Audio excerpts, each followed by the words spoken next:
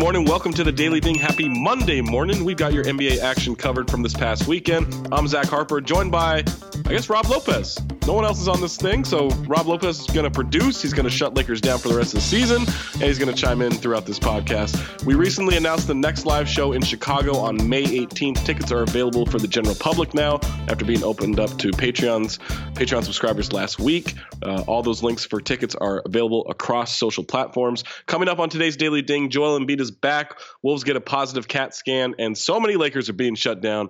But first, JoJo flexed on the Pacers. 76ers 106, Pacers 89 in Philadelphia. Joel Embiid returned in this one, and the Sixers dominated the second half. Here's how bad it was. Pacers lead by 8 at halftime. Sixers then allow 11 points in the third quarter and just 30 points overall in the second half. The Pacers made 9 total shots in the second half of this game. Joel Embiid, 7 second half shots in this game. So not the best finish for Indiana as they tried to prove that maybe they could run with these guys. It now moves Philly into a tie in the standings with Indiana Pacers, which means the Sixers have the 3 seed because they won the season series 3-1. Joel Embiid finished with 33 points, 12 rebounds. Tobias Harris had 16 points, 8 rebounds, 4 assists. Jimmy Butler had 12 points. Ben Simmons had 15 for the Pacers. Bojan Bogdanovic had 18 on 16 shots. Miles Turner just got dominated in this one, was in foul trouble. Darren Collison and Doug McDermott, the only other Pacers in double figures in this one. Rob, the Sixers, this is how they're supposed to look when Embiid's back in the lineup, right? Yeah, I mean, you would expect some rust coming in after missing a couple games there following the All-Star break. But geez, man, he just was dominant. And it wasn't like he was going up against a slouch. Miles Turner is one of the Defensive Player of the Year candidates this season. He just killed it. He dominated today. I mean, it's a scary sight if you're a Pacers fan. I mean, can you keep up with a team like Philly or Boston or anybody else who falls into that potential 4-5 matchup?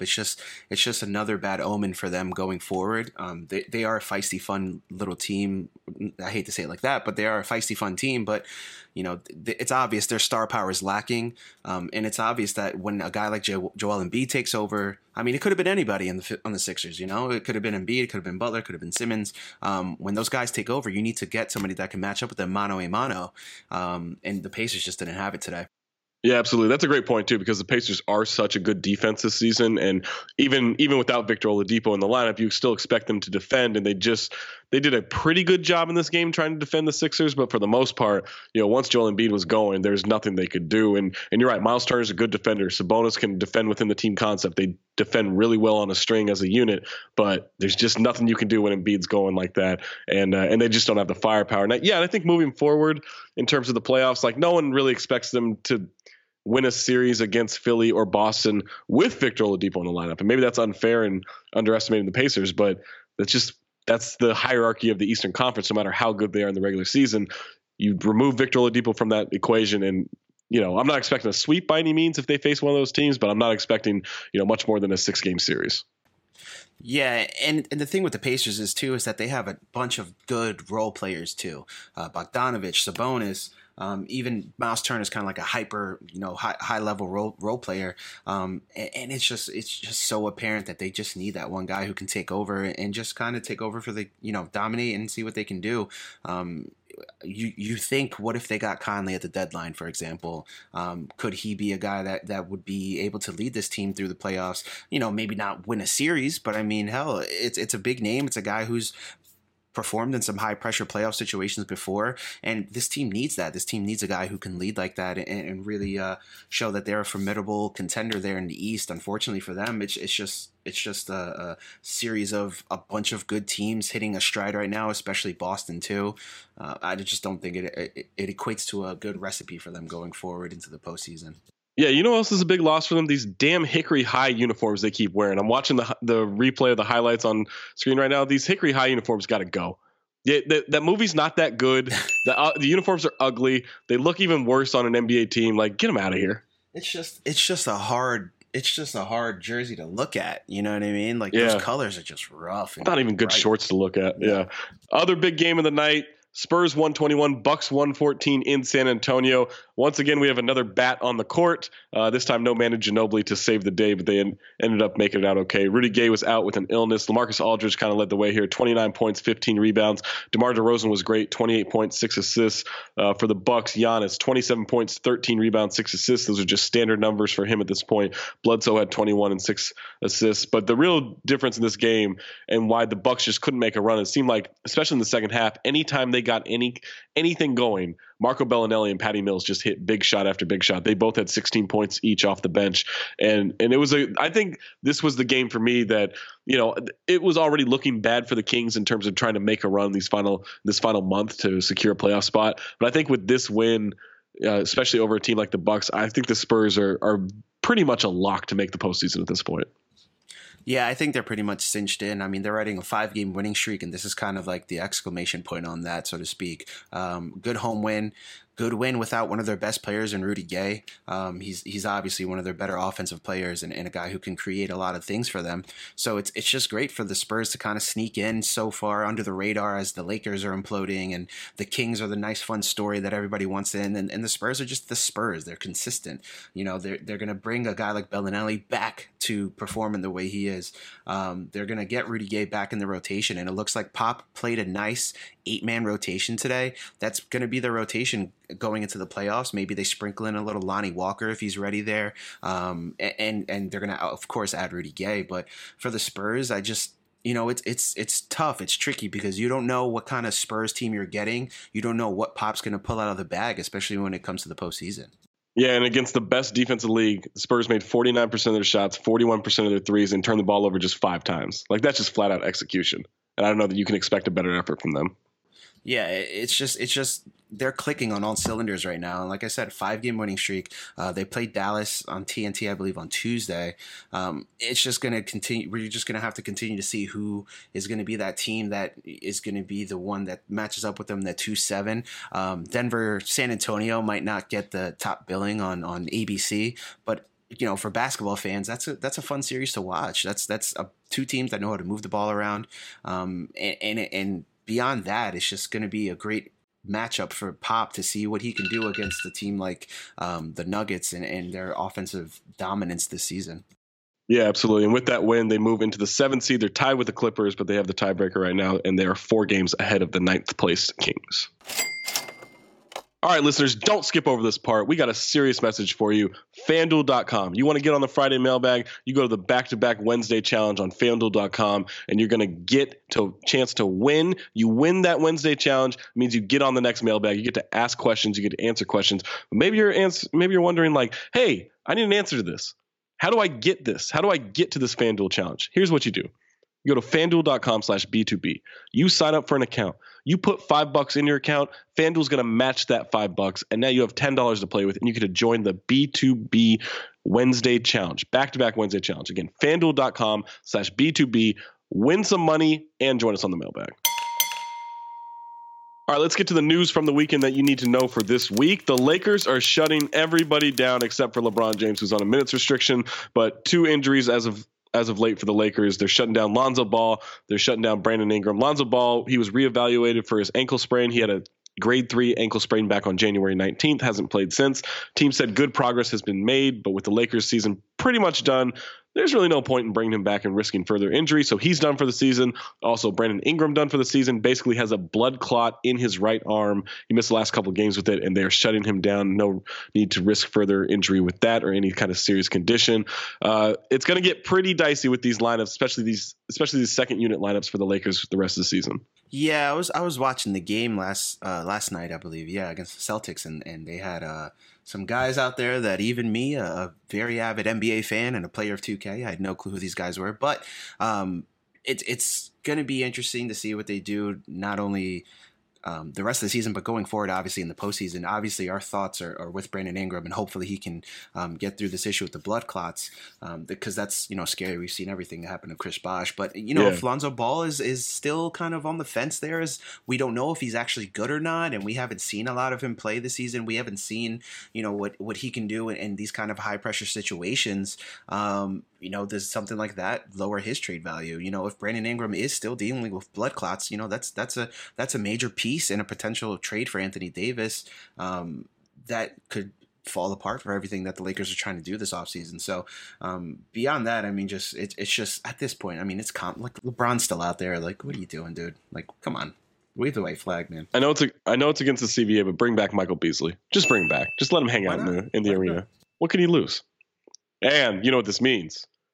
It's Alex Caruso time. Oh, that bald spot, man. Gonna get a whole lot of Alex Caruso going on. Bald spot Hall of Fame. Other news from the weekend that looks to be optimistic. Karl Anthony Towns took a weird step at the end of regulation in that overtime win over the Wizards Saturday night. Immediately started limping, asked to be taken out of the game, left the game, went to the locker room, never came back. ESPN reporting that the Wolves are optimistic about the MRI results. Likely means there's not a torn ligament, there's not a torn meniscus. He's going to be okay, but also no indications that he'll be shut down the rest of the season. The Wolves have no interest in tanking. They want to learn how to win. They want to learn how to win with Ryan Saunders. And so I believe that as long as he's relatively okay, he'll come back and keep putting up those monster numbers, because he had 40 points and 16 rebounds before that game ended. Dude, he's been on a tear since he came back from the car accident. On a tear. Yeah, he's been wrecking them as much as that car got wrecked. Is that insensitive to say? Probably, but you know what I mean. It's meant with love. And then the final news: Paul George fined $25,000 for ripping referees after the loss to the Clippers on Friday. This is what Paul George had to say. It's just bad officiating. I'm sorry, just bad officiating. We don't get a fair whistle. We haven't gotten a fair whistle all year. Somebody's got to look into this. It's getting out of hand, where we somehow just walk teams to the line. And there's nobody that gets more contact. If I don't speak for myself, I speak for Russ. There's nobody that gets more contact than Russ going to the basket, and it's just crazy. In that loss to the Clippers, they lost 118-110. Paul George had another bad shooting night. Ever since that shoulder injury, he's been pretty bad. He was 5 of 16. He also fouled out in that game. The Clippers shot 46 free throws to the Thunder's 26. But here's just a little tip. Free throw totals don't have to be even. They just don't. No, they don't. Obviously, if there's a 30, free throw attempt disparity, maybe you raise a little eyebrows. But if it's, 5-10, it's just all about game plan too and what the team's doing. But I think the bigger point here is what you were saying is Paul George with that shoulder injury. If he's not looking right, and there have been some questions by some if Russell Westbrook is fully healthy this season too, because of his timid nature at times Sure. as far as driving to the basket, not being as aggressive on defense. That's kind of scary for OKC, a team that a lot of people think is number 2 behind the Warriors at full strength. And if they don't have Paul George at 100% or even 90% going into the playoffs, and if he's not hitting these shots, MVPG is not gonna help them out in postseason. Yeah, MVPG stands for MVP Giannis, by the way. And just so in case you were wondering, yes, the Thunder are 7th in the NBA in free throw rate, so I think they get to the line quite a bit. Let's get to the other games from Sunday. Raptors 125, Heat 101 in Miami. No Kawhi Leonard in this one, and it didn't matter. Raptors knocked down 21 three-pointers, which ties a franchise record. Kyle Lowry led the way, 24 points, 10 assists, 7 rebounds, with 6 of 11 from 3. Pascal Siakam, 20 points, 5 rebounds, 5 assists. Danny Green hit 5 three-pointers on his way to 15 points. For the Heat, Bam Adebayo, 19 points, 6 rebounds, 5 assists. He was the leader for the Heat. Kelly Olynyk, 0 of 8 from the field. The Heat were outscored by 39 points at the three-point line. The Heat still are a game ahead of Orlando and Charlotte. And by the way, Derrick Jones Jr. had a pretty cool dunk at one point in the game. Pistons 131, Bulls 108 in Detroit. Pistons won their 5th straight as they continue to surge at the right time of the season. They move a half game into the 6th seed ahead of Brooklyn. Blake Griffin led the way, 28 points, 6 rebounds, 5 assists. Andre Drummond, 16 points, 15 rebounds. Reggie Jackson had 21 points. Langston Galloway had 21 points off the bench. He was 6 of 6 from three-point range. For the Bulls, really, who cares at this point? But Wayne Selden led the Bulls with 18 points. Lauri Markkanen, Otto Porter each had 17. There was no Zach LaVine in this game. Hawks 128, Pelicans 112 in Atlanta. John Collins put up 23 points, 10 rebounds, 4 blocks, had a ridiculous alley-oop at one point that he finished. But Kevin Huerter led all Hawks scorers with 27 points. Trae Young shot poorly, 2 of 14 from the field, but he did have 10 points and 10 assists in this game. Passed the ball really well, as he usually does. Anthony Davis, we're continuing the charade, 21 minutes, but he had 15 points, 8 rebounds, 4 assists, 4 blocks. It's almost like they should either play him more or not play him at all. And then Julius Randle, 23 points. Frank Jackson, 23 points. Elfrid Payton had a triple-double, 15 points, 10 rebounds, 10 assists. Grizzlies 105, Magic 97 in Memphis. Grizzlies finished this game on a 12-0 run.